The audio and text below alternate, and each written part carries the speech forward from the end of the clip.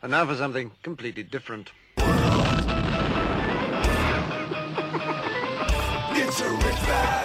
Forget everything you've been told by others before. Get ready for the real deal, the full story, real talk about money, markets, life. Now, it's The Real Investment Show with Lance Roberts, presented by RIA Advisors.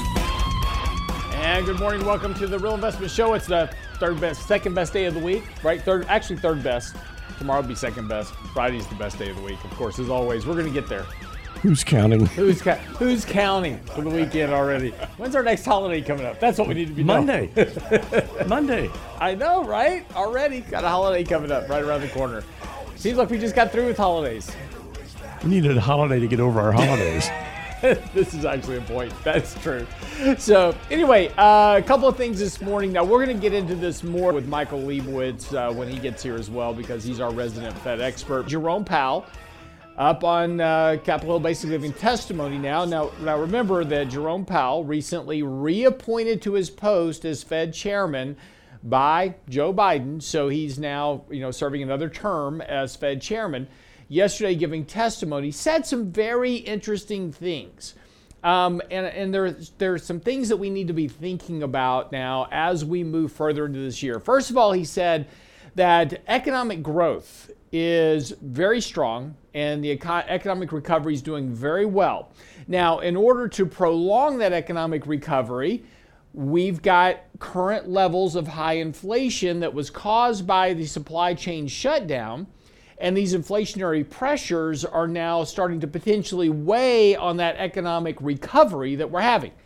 So with regards to that, he feels, and he and the rest of the Fed members feel, they need to more aggressively raise interest rates and tighten their balance sheet.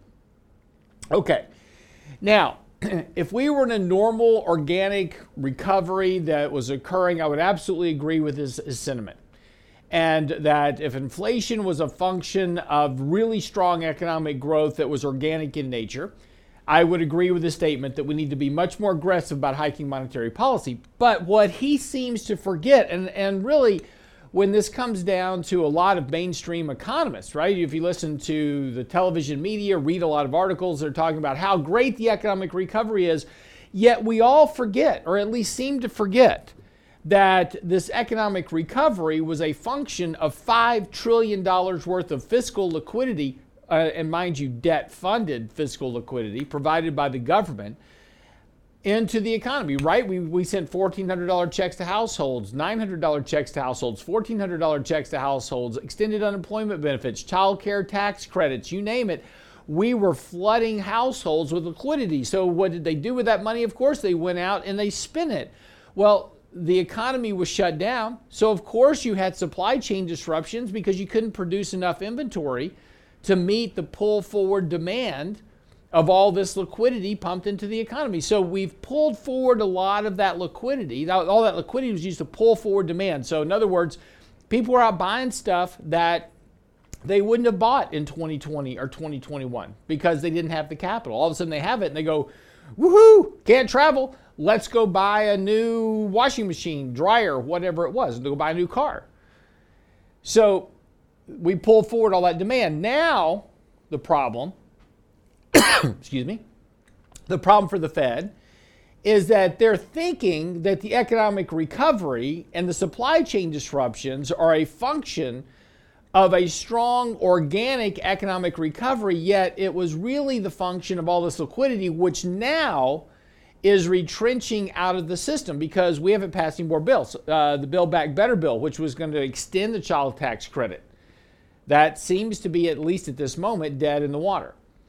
Doesn't seem to be any more fiscal liquidity bills coming down the pike, even though Nancy Pelosi recently saying now is the time to do another one. We need to do another one. Americans need more money in their pockets. Well, of course they do. You're about to go up for re-election, so you certainly want to give everybody a chicken in the pot, right? So this is the problem, is that we don't have any more of this fiscal liquidity coming into the market. So what consumers had, they'd spent, and now this inflation created by that pull forward demand is eating into, it's eroding their ability to maintain their cost of living because the inflation's running higher than wage growth. Businesses are now struggling with higher wages. That's going to begin impacting their profit margins. Now, when wages rise to the point that it impedes the profit margins for businesses, what do? They can either pass on that inflation to a point to consumers, their customers, or they begin trying to minimize costs within their business structure to maintain profit margins. What does that mean? Well, that means we stop hiring people and we start laying them off. This becomes a deflationary spiral in wages ultimately as that occurs, and that starts to push the economy towards a recession. Here's the problem for the Fed. The whole premise of their belief is that this is an organic recovery. It wasn't a temporary illusion of recovery created by $5 trillion worth of stimulus that is now gone. So now the Fed's going to be hiking rates and pushing tighter monetary policy onto an economy at the time that liquidity is leaving the system. So you're going to start having a retrenchment of this economic growth, a reduction in inflation as we get further into this year, as demand begins to wane on the system. We've already seen inventories come up. We're already starting to see a lot of the supply chain disruptions starting to fade here. And this is because demand is already starting to slow. Disposable personal income, savings rates, those are all returning now back to previous trend growth that we saw prior to all this pandemic-driven liquidity. So the Fed has now potentially put themselves into a very, very tight position. The risk going into this year is that they make a monetary policy mistake. And again, we'll talk more about this with Michael Leibowitz tomorrow, the ramifications of this. But these are the things you really want to start focusing on now. It's not something that's going to happen immediately, but this is going to start changing the dynamic of the market as we get further into this year. And as we talked about earlier, one of the things that we expect this year more than anything else is probably a much more volatility. So again, you're going to start to see more drawdowns of 2, 3, 4, 5, 10%. You'll see a more common occurrence of those potentially this year. Don't know for sure, but that would be reasonable to expect in an environment where you're beginning to hike rates. Again, you're going to see a lot of initial commentary say initial rate hikes by the Fed don't matter. They don't.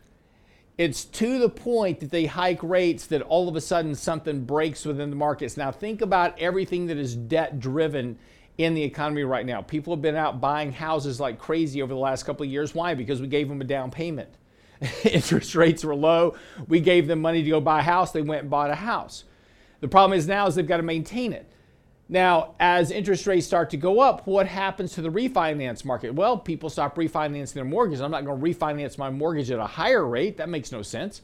And I'm not going to buy a house at a higher rate because if I'm a consumer looking to buy a house, as rates go up, prices of homes come down. So all these people that bought overpriced houses, they're now going to be underwater, unable to sell their house. And people looking to buy a house are going to do two things. One, they're going to say, well, prices are coming down. I think I'll wait to see if prices come down a little bit more. That's deflation. And that's the psychological response to deflation, is to wait to see if prices go lower. The second thing they're going to do is say, well, I'm not going to buy a house with rates here. I'm going to wait to see if rates come back down again. Why? Because rates always come back down again. This is going to start to feed, that whole psychology feeds through the economy. And this is where you wind up with that inverted yield curve ultimately. That would probably be something later this year, late 2022, start to see that inversion of the yield curve. That'll start setting up the premise for a recession. And that's all assuming the Fed maintains their current tack. My suspicion is that as soon as this all starts to occur, the Fed backs off. But we'll see how this plays out over the next couple of weeks. We'll talk more about this with Michael Leibowitz. But Danny Ratliff joining me here after the break to talk about, does asset allocations, one size fits all? Be right back.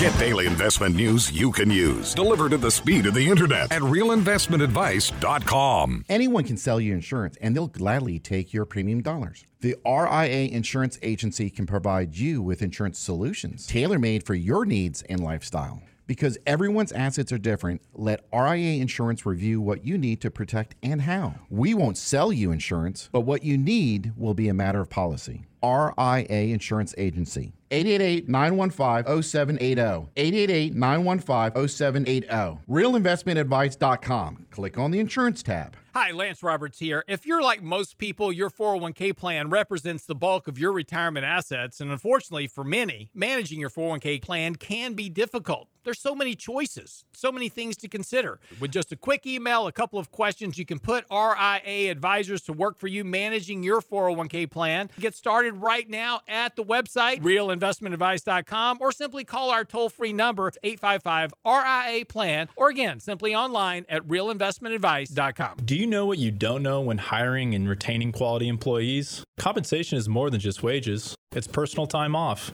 the vacation days, healthcare benefits, a 401k. Do you know what's important to them? Hi, I'm Tom Allen, RIA Advisors Retirement Plan Consultant. Let us show you how to make the most of an affordable, effective package that will deliver true value for your business and your employees. Call me toll-free at 855-RIA-PLAN or online at realinvestmentadvice.com. And now, another page from the Real Investment Advisors Investing Manifesto. Bulls win in bull markets. Bears win in bear markets. Eagles soar above and take advantage of opportunity. Let us help you soar as you reach your financial goals with RIA Advisors. Neither bull nor bear. RIA Advisors, 281-501-1791 or online at realinvestmentadvice.com. The Real Investment Show.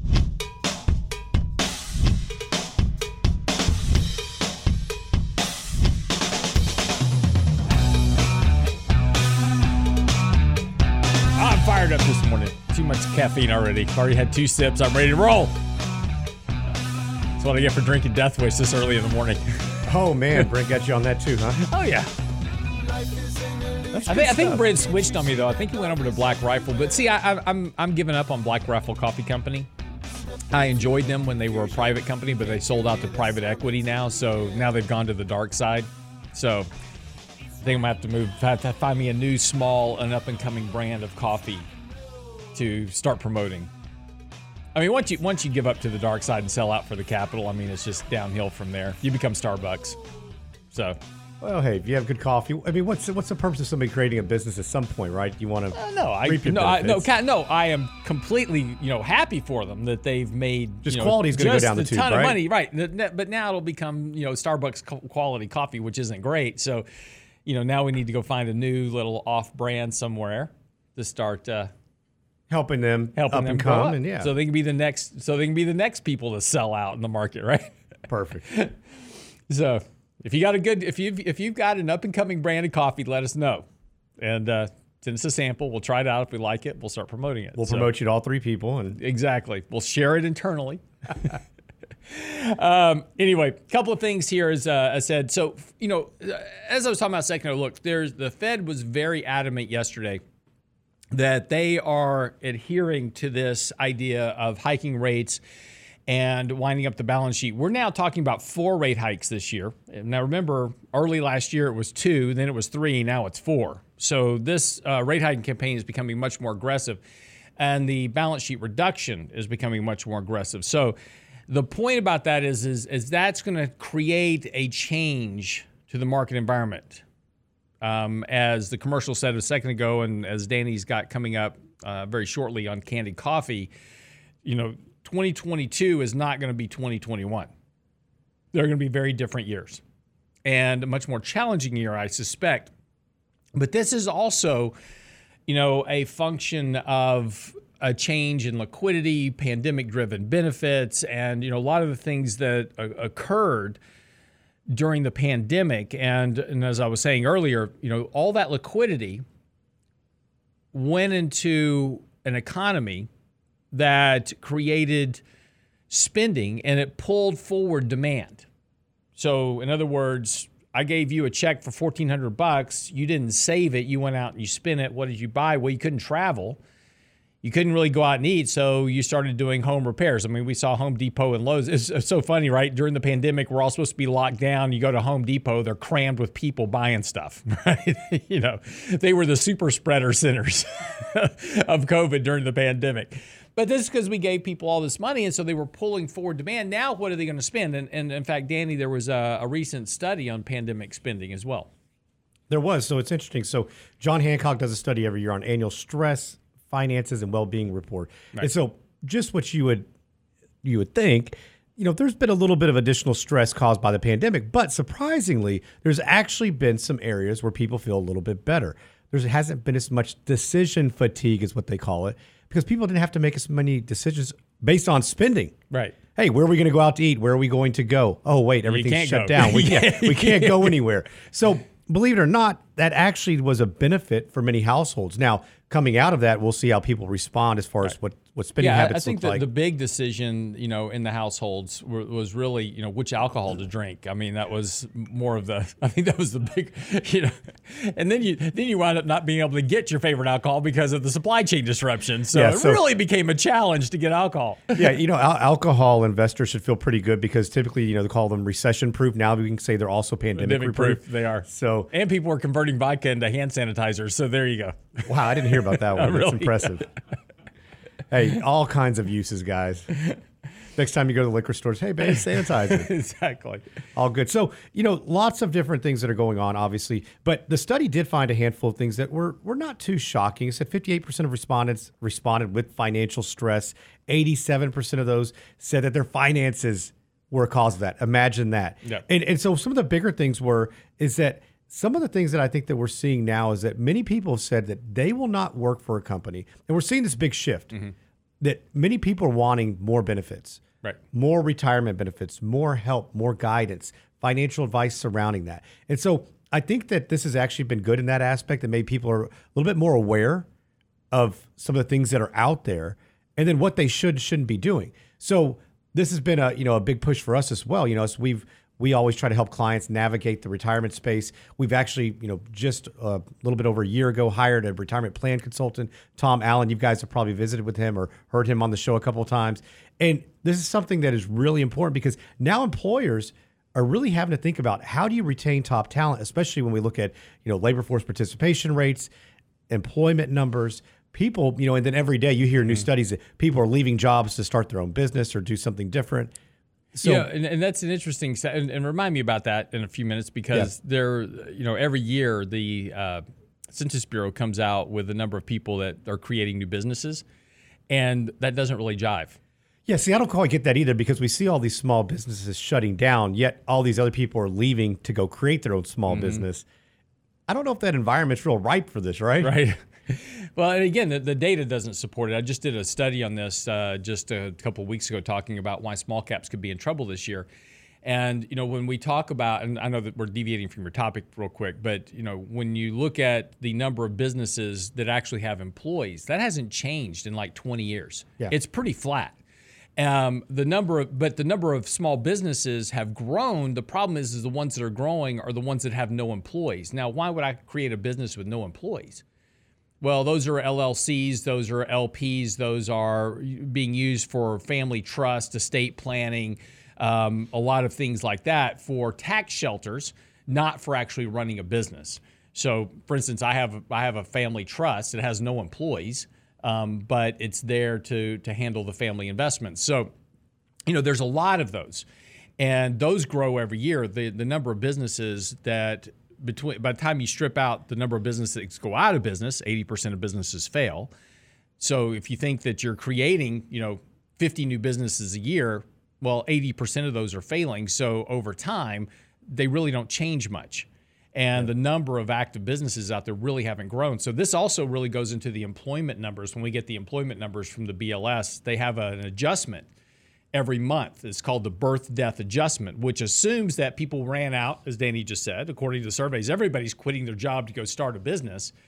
And so every month we add, 100, 200,000 people to the rolls on this idea that they went out and started a business and they're no longer counted in the actual employment, right? But they're there. They just created a small business.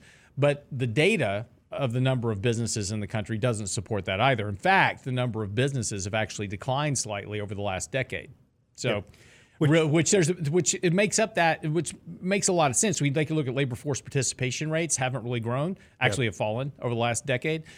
It makes a lot of sense because there's a 10 million person gap. If you strip out that BLS birth death adjustment, there's 10 million people missing from the employment report.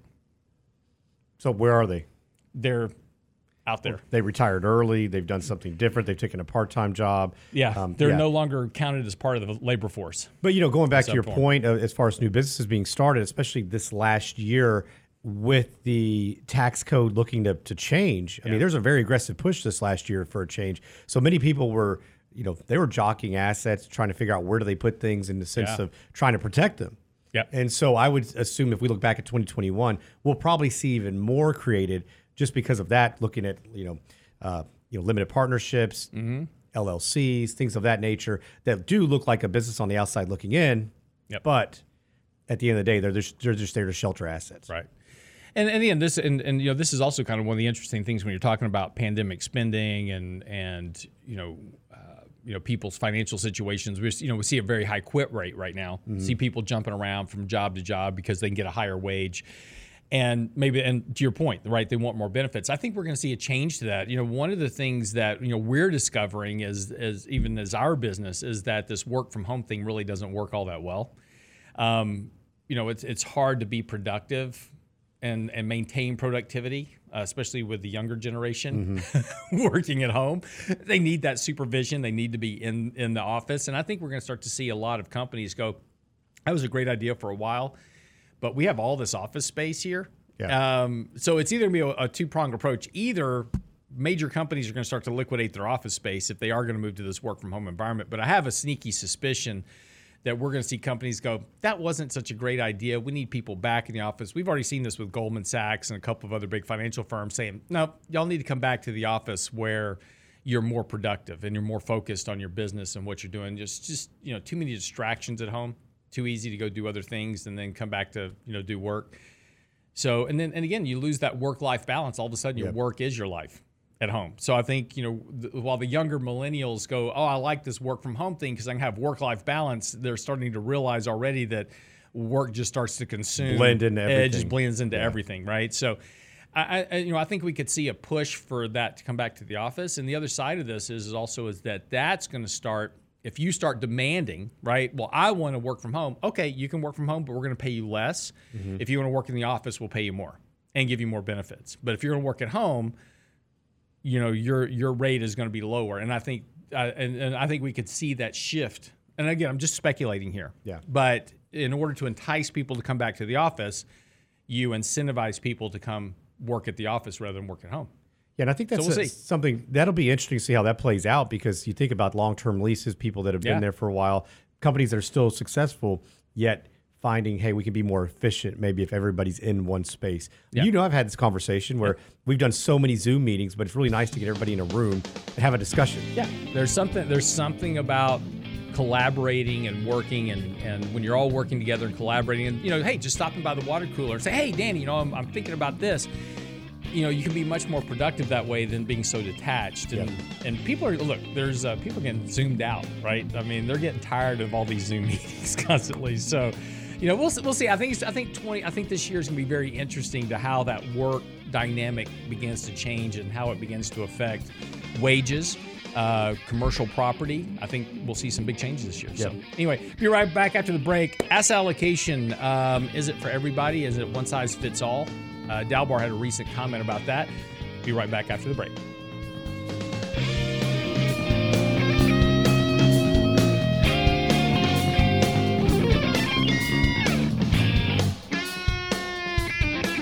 The Real Investment Advice blog. It's required reading for the informed investor. Catch it today at realinvestmentadvice.com. Enhance your financial success with RIA Advisors' free financial planning tool, MyBlocks. It's our online modular manager for your money and your life. Does your vision of retirement match up to reality? MyBlocks can help to determine how much you'll need and how you can achieve. What worries you about your money? Create your own personal financial vision for the next decade with MyBlocks, our free tool at RIAadvisors.com.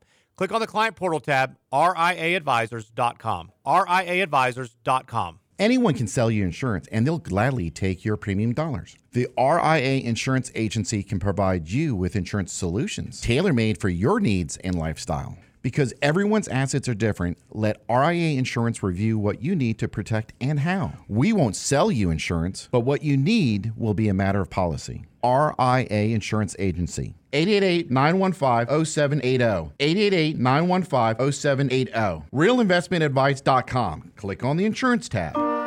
And now, another page from the Real Investment Advisors Investing Manifesto. A passive investment portfolio requires active risk management. It's not a choice, it's necessity. Diversification doesn't protect against risk of loss. Let us actively help you reach your financial goals with RIA Advisors. Neither bull nor bear. RIA Advisors, 281-501-1791 or online at realinvestmentadvice.com. Can't catch the whole show now? Listen to our podcast later at realinvestmentadvice.com. Can we get to really big news today? Important news. Today is 110th anniversary of Oreos. Oh, man. They are celebrating it with a new Oreo cookie flavor called chocolate confetti cake.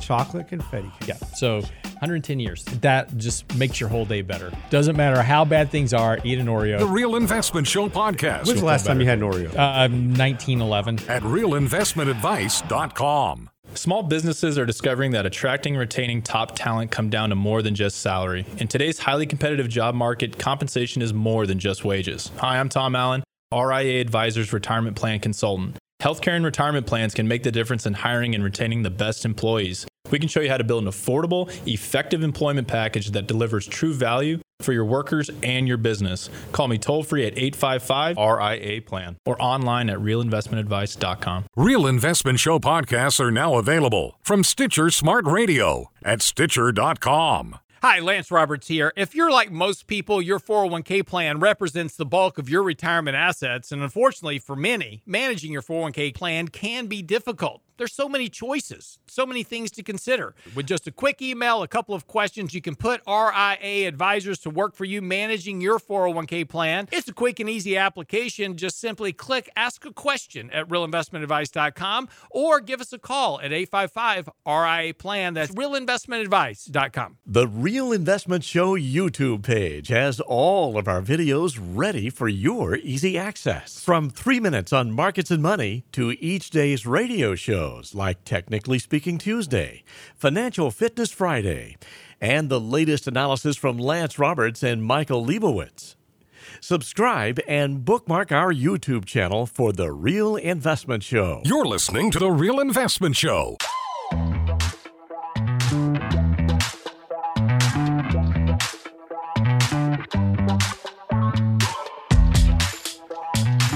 And welcome back to the show this morning. I'm your host, Lance Roberts. Michael Leibowitz joining me this morning, talking a little bit about the Fed and kind of what's going on here. Jeremy Siegel, who, of course, is the finance professor from Wharton and also, involved with ETFs and other things, so kind of has a bias towards, selling you equities, said this. He says, everything is pointing upward. Everything is going up. Of course, that kind of intuitive insight was what you would expect from a Wharton PhD. Okay, just a little bit. Of course, he's talking about inflation. He says the problem is demand. He says there's too much money chasing too few goods. And that's because of the artificial nature of what we put in the economy. But he's saying that, don't worry about it. It's all going to be fine because, the Fed's going to be much more aggressive here. Now, here's this kind of idea of trying to thread the needle on a bull case for equities. He says the Fed's going to be far more aggressive here in trying to combat inflation than even what Wall Street thinks. So they're going to hike, according to Jeremy Siegel, they're going to be hiking rates faster, but that's okay because bond prices are going to go down because yields are going to go surging higher because the Fed's hiking rates, and stocks will do well because there's simply no other alternative. Now, there's all kinds of problems with that thesis because history says that's not actually what happens. But before we get there, and we're going to come back to that point here in a second, just recently, Jerome Powell was in front of giving testimony on his renomination, talking about the fact that they need to hike rates and run off the balance sheet probably at a faster pace than they're already talking about. In fact, Mike, it wasn't just him, it was a couple of other Fed members as well. Yesterday, I thought was a big one. It was Loretta Mester from, I believe she's from the Cleveland Fed. And last time I was on, we actually addressed a question from a client of ours asked me earlier, and he said, how does the Fed do QT? So how do they reduce the size of their balance sheet? And the answer was that they let bonds mature. And as bonds mature and they're not buying bonds, the size of the balance sheet decreases. And they have a lot of very short-term bonds. So even when they're doing QT under that scenario, they still may buy some bonds because they may not want 50 billion maturing in a month. They may only want 30 billion. So they have to buy 20 to offset the 50. And then other months, it may be the opposite. But what she said yesterday that market didn't seem to care, but I think what I thought was very important was she said they, on top of letting bonds mature, they could also sell bonds. That tells me that she, at least, not speaking necessarily for the Fed, but she at least wants to get rid of the excess QE that they did over the last 2 years much quicker. Well, and now she added a caveat to that. We can sell back bonds to the market as long as there's financial stability. Financial stability means as long as stock prices do not get crushed. Right. As long as everybody's behaving rationally. This is the idea.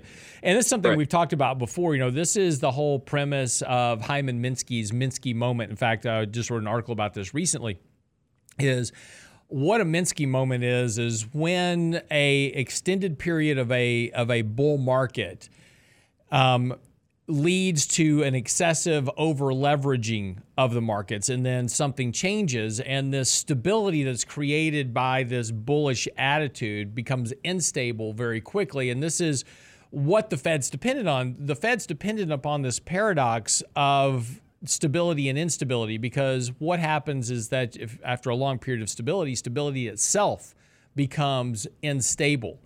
And while the Fed's talking about, as long as the markets are stable, it'll be fine, but yet they're doing the very thing that leads ultimately to instability in the markets. And there's a long history of this. I mean, we can go back to 1980 when the Fed became much more active, and every time, without exception, that the Fed has started to go into a rate hiking campaign, it is ultimately ended in a recession, a market problem, or a crisis of some sort. And, you know, it's either directly or indirectly related to the activities of increasing interest rates and impacting monetary accommodation in the markets. Now, you know, and now they're going to do it again with this idea that they can control it, and they're not going to come to this same conclusion that they've come to every single time previously.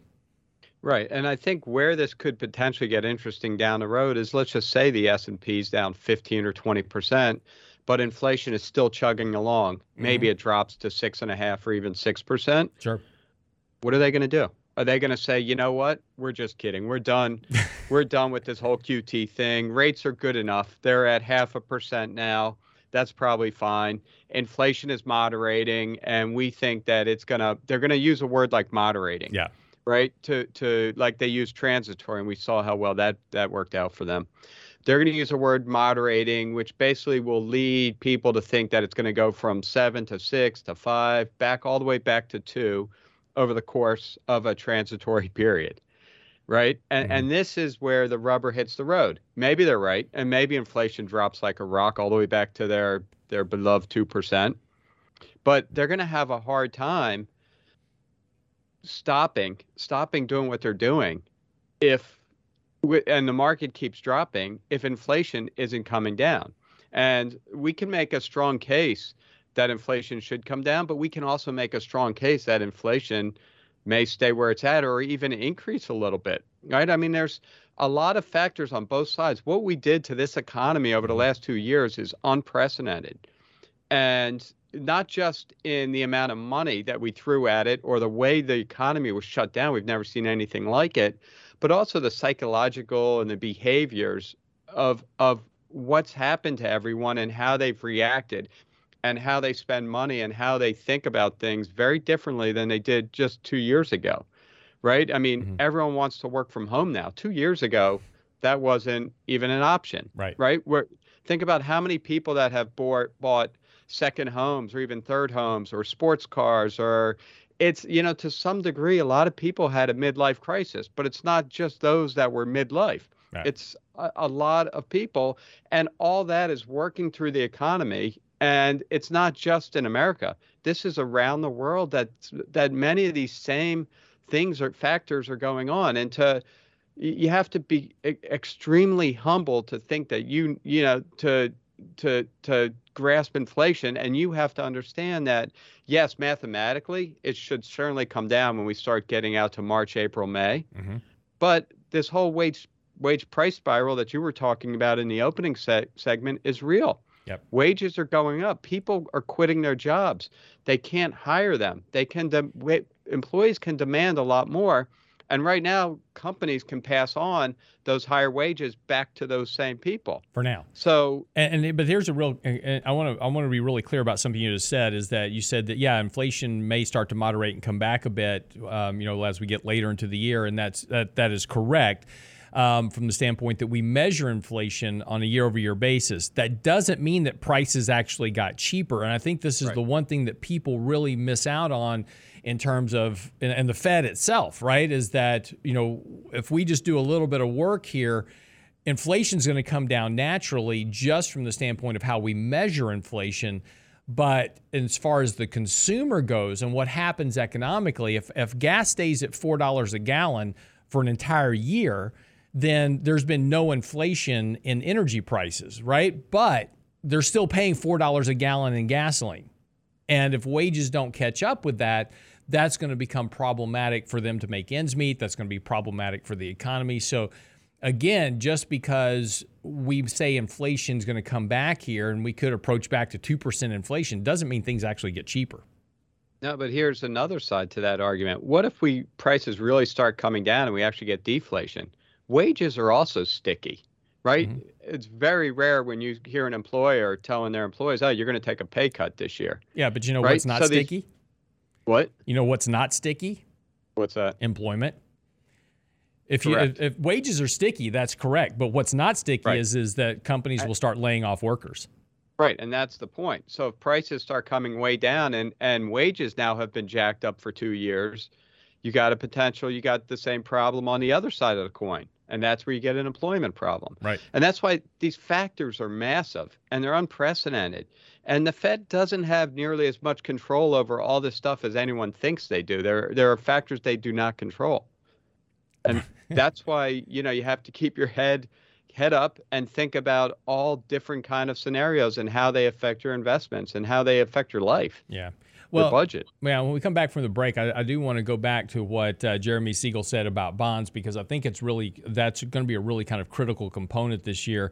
His exact statement is that, stocks are real assets. You just can't hold paper assets, which are bonds. And I find this very interesting because he says stocks are a real asset, bonds are a paper asset. I don't want to talk about that when we come back because that's not really correct.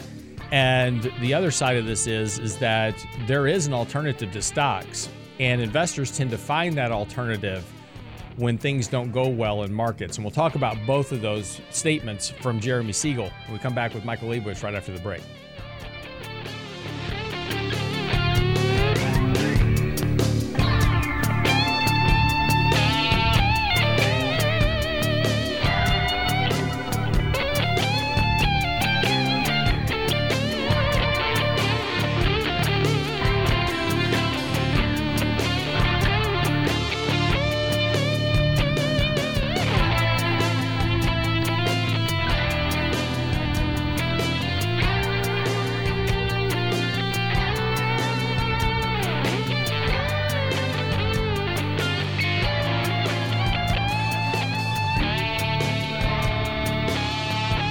Get daily investment news you can use, delivered at the speed of the internet at realinvestmentadvice.com. Small businesses are now being challenged by the lack of employees and how to attract and recruit the best employees. To get the better employee, you'll have to offer a better package. Hi, I'm Tom Allen, RIA Advisors Retirement Plan Consultant. Don't assume a 401k plan is too costly or complicated for your small business to offer. Let us show you how to make the most of an affordable and effective plan that will deliver true value for your business and your employees. Call me toll-free at 855-RIA Plan or online at realinvestmentadvice.com. That's realinvestmentadvice.com.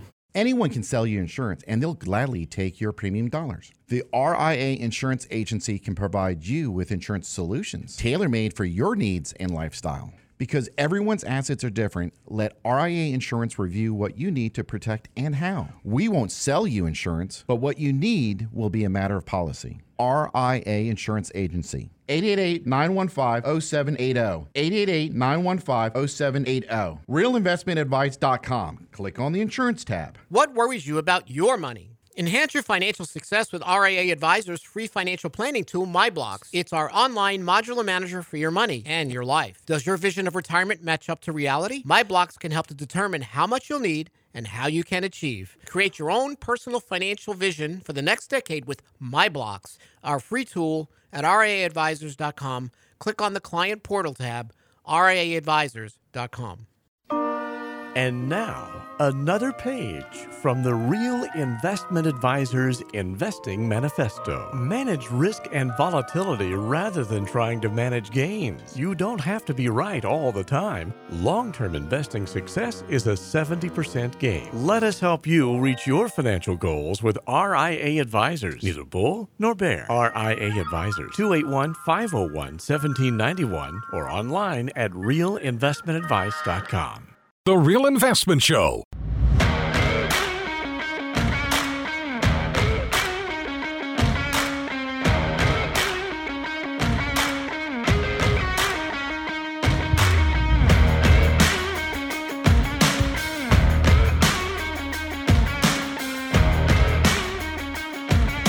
And welcome back to the show this morning. I'm host Lance Roberts. Michael Leibowitz joining me as well. RealInvestmentAdvice.com. Our latest blog posts, newsletters, all that up on our website, videos. Daily commentary is out this morning. So look, it's all on the website. Tons of stuff there to keep you up to date on what's happening with markets and your money. Just simply go by the website, RealInvestmentAdvice.com.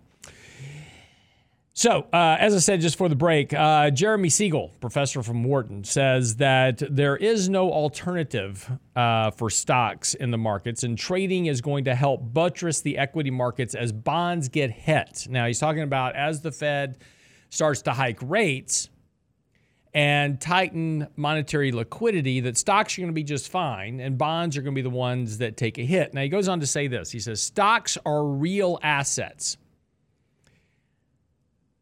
You just can't hold paper assets like bonds. Okay.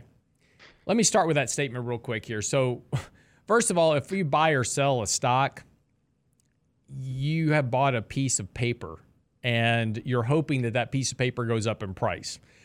Warren Buffett, when he buys stock, he buys enough stock in the company that he walks into the board of directors meeting and says, "Excuse me," pointing to the guy at the head of the table, "you're in my chair." And that's the difference between being an investor and being a speculator in the markets. You and I and Mike and Brent and everybody else, we speculate in the markets because, look, let's be realistic. All we're doing is buying pieces of paper, hoping they go up in price, and we're going to sell them at a higher price later. We're not making decisions for the company. In fact, most of the companies you probably buy, you have no idea what the company actually does anyway. You're just buying them because somebody told you to on CNBC or the stock price is going up. You don't really do that much research in buying stocks. That's the majority of people. I'm not insulting you, just don't get me wrong, but most people, they don't put in the work and the research to buy an asset. An asset is a piece of real estate that you own. An asset is a block of gold or bar of gold that you own. Those are real assets. Those are assets that you buy, you hold. They have a physical capacity to them. Stocks don't. Bonds, too, they're paper, right? Difference is bonds, particularly when issued by the government or an obligation by the government to fully repay your principal at maturity plus all of your interest payments. You do not get that guarantee with stocks. So if I was going to call one a real asset over another, I would call government bonds a real asset versus stocks, paper stocks that I'm trading and hoping for a profit and have no guarantee of principal in. So just to clarify, I just wanted to clarify that point. Now, here, and Mike, coming to you about this, when we're talking about quantitative easing and tightening, he's saying that interest rates are going to go soaring higher because the Fed is tightening interest rates, but history doesn't really bear that out. Au contraire.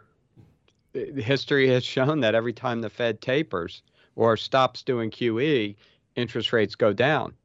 There's also one instance of QT in 2018 where the Fed actually reduced the size of their balance sheet and yields dropped by about a full 1% in a very steep decline. So what history has shown is that when the Fed is going to do what is tapering, what they're starting to do now, but come March when QE ends, yields could drop significantly. Mm-hmm. And that's because, and by the way, just back to 2018, stocks didn't fare all that well either. Right. Yeah, stocks were down 20%. 20% declines that year. Yeah. And then if you remember, no one remembers this, but in 2019, because the economy was starting to lag a little bit and there were some problems with hedge funds, they weren't able to make as much money as they're used to making. The Fed lowered interest rates 3 times, and they started doing QE with Treasury bills that they refused to call QE, even though it's QE. Right. They called it repo. Reverse so we repo. saw where the last QT got us. Exactly. And that was before COVID. That had nothing to do with COVID at the time. Right. So, but Lance, just one quick point. You're comparing Treasury bonds to stocks, and that's not necessarily apples to apples. Mm-hmm. Let's just compare apples to apples. Okay. An IBM corporate bond versus IBM stock. Sure. Which would you rather have? IBM corporate bond. You can make an argument each way. If IBM defaults, IBM has to sell their factories, make good on whatever debt. So as an IBM bondholder, you may get 30 or 40 cents on a dollar. Mm-hmm. As an IBM shareholder, you're likely to get nothing or pennies on the dollar. Yeah. So bonds actually have a higher place in the structure, in the financial structure for companies than it does stocks. Yeah. So and let's run through that really quick because I think that's important. In the event of a bankruptcy for a company, there is an order of payment that the judge will look at and say, okay, so IBM, they've got $1 billion worth of stuff, right? Or $100 billion. You pick your number. First people to get paid, IRS. So any back taxes, whatever, government takes their share first. Then payroll. Anybody that's owed payroll, et cetera, employees, et cetera, they're paid. Then comes bonds. And bondholders are next in line. And they get whatever's left. So to Mike's point, they go to sell off the factories, the real estate, everything else. And then this is in a pure bankruptcy. Now, this is not in a restructuring where they just basically, restructure the balance sheet. This is in the environment where you're talking about a complete liquidation. Bondholders then get whatever's left. Now, if there's anything left over after bondholders are paid at full face value, then it goes to preferred stockholders. And then if there's anything left over as a shareholder, you might get something that's left. Generally, it never gets past the bondholders. Correct, Mike? Correct. And when we look at the chances of default, the way to do it is you don't look at the price of a bond. And if a bond price is 100, that's called par, and it matures at par, you could say there's a 0% chance of default. But let's say that price drops to 90. Mm-hmm. Well, now they're pricing in a 10%. It's not really the way it works because there's what's called a liquidation value. So IBM's liquidation value may be very different than Ford's or very different than Google's. So Ford's may be 20 cents on a dollar. Google's may be 50 cents on a dollar. So if something drops from 100 to 90, it's out of 50, not out of the full 100 that they start assessing the default value. But keep in mind, if the bond holders don't get back 100 cents on a dollar, there's nothing left for preferred and equity holders. Exactly.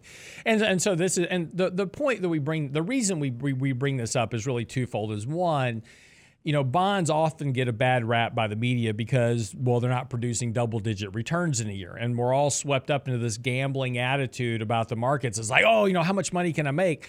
Well, that's all great as long as markets are going up, but don't forget that markets can also go down. and you can lose a lot of money. And the good thing about bonds, and the reason we own bonds in our portfolios as well, is because they lower volatility of the overall portfolio. They perform better. They're what we call, in our terms, in terms of portfolio management, we call them a risk-off asset. So market works very simplistically on a risk-on, risk-off attitude. And if you'll notice, this is always the case. When markets are tending not to do well, bonds tend to do better. That's because money's coming out of equities and looking for a place of safety. And so we tend to see those flow into 10-year treasury notes, et cetera. It's a risk-off trade. Bitcoin's a good example of this, right? When, stocks aren't doing well, Bitcoin doesn't do well because it's all a risk-off trade. So again, having something in your portfolio that tends to be that risk-off trade, acceptor, what the part of your portfolio that gains from that risk-off trade helps lower that volatility.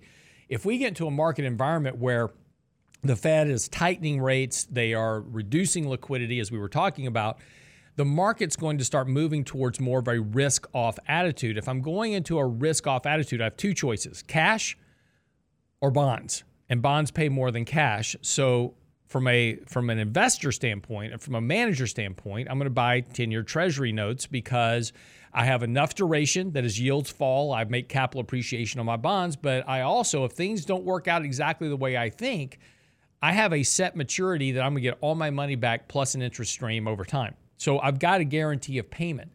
And this is an important part that we brought up previously. I'll have to revive this article talking about there's only three things that you can get from any investment. You can get return, safety, or yield. But you can only have two of three of those things. You can't have all three. You can't have return, safety, and yield. So in bonds, I have safety and I have yield. In stocks, I have return and I've got liquidity, right? But I don't have safety. And that's the important part about that is the idea that, stocks are not a safe investment. They are a pure risk investment. We're speculating on prices, and you've got to be aware of when that speculation is now turning against you. You're basically, when you add bonds to a portfolio, you're hedging return and safety. You're adding both to the portfolio, so your portfolio can have pieces of all three. Right. Even though each individual security doesn't, it's a way to get all three that you can't get in any one security. Right. And look, let's be clear though. If you do that, you're not going to pace a benchmark index. So in other words, if you add, say, a function of safety and liquidity to your portfolio, you are not going to be able to pace an all equity index that is pure speculation. And, but this is where we've got to align our goals and what our real investment goals are with how we allocate our portfolio. And, right now, though, we've taught an entire generation of people that have never been through a bear market to only buy stocks because that's all they've ever seen go up. Right. A bear market that has lasted more than 3 days. Yeah. Right. Yeah, they may find out this year what a real bear market looks like. Well, or maybe next year. We'll see what happens. But anyway, Mike, thanks so much for the time. Be sure to get by the website, realinvestmentadvice.com. Mike's latest article is out, actually talking about stocks and bonds. It's on the website now. The outlook for 2022, stocks and bonds. He goes through a good analysis on that. Also, our daily market commentary comes out every morning at 7:30. Just click the banner on the webpage, and of course, you'll get subscribed, and we'll deliver it to you every morning. Kind of gives you a quick rundown, very short synopsis about what's happening in the markets and what to kind of be looking out for, earnings, economic reports, etc. And of course, also check out our new subscriber platform, SimpleVisor.com. That's SimpleVisor.com, where we can manage all the money for you digitally. It's all on the website, SimpleVisor.com. Be back tomorrow for Financial Fitness Friday with Danny and Richard. And in the meantime, have a great day. Stick around. 3 minutes of markets and money coming up shortly. It's a rich man's world. It's a rich man's world.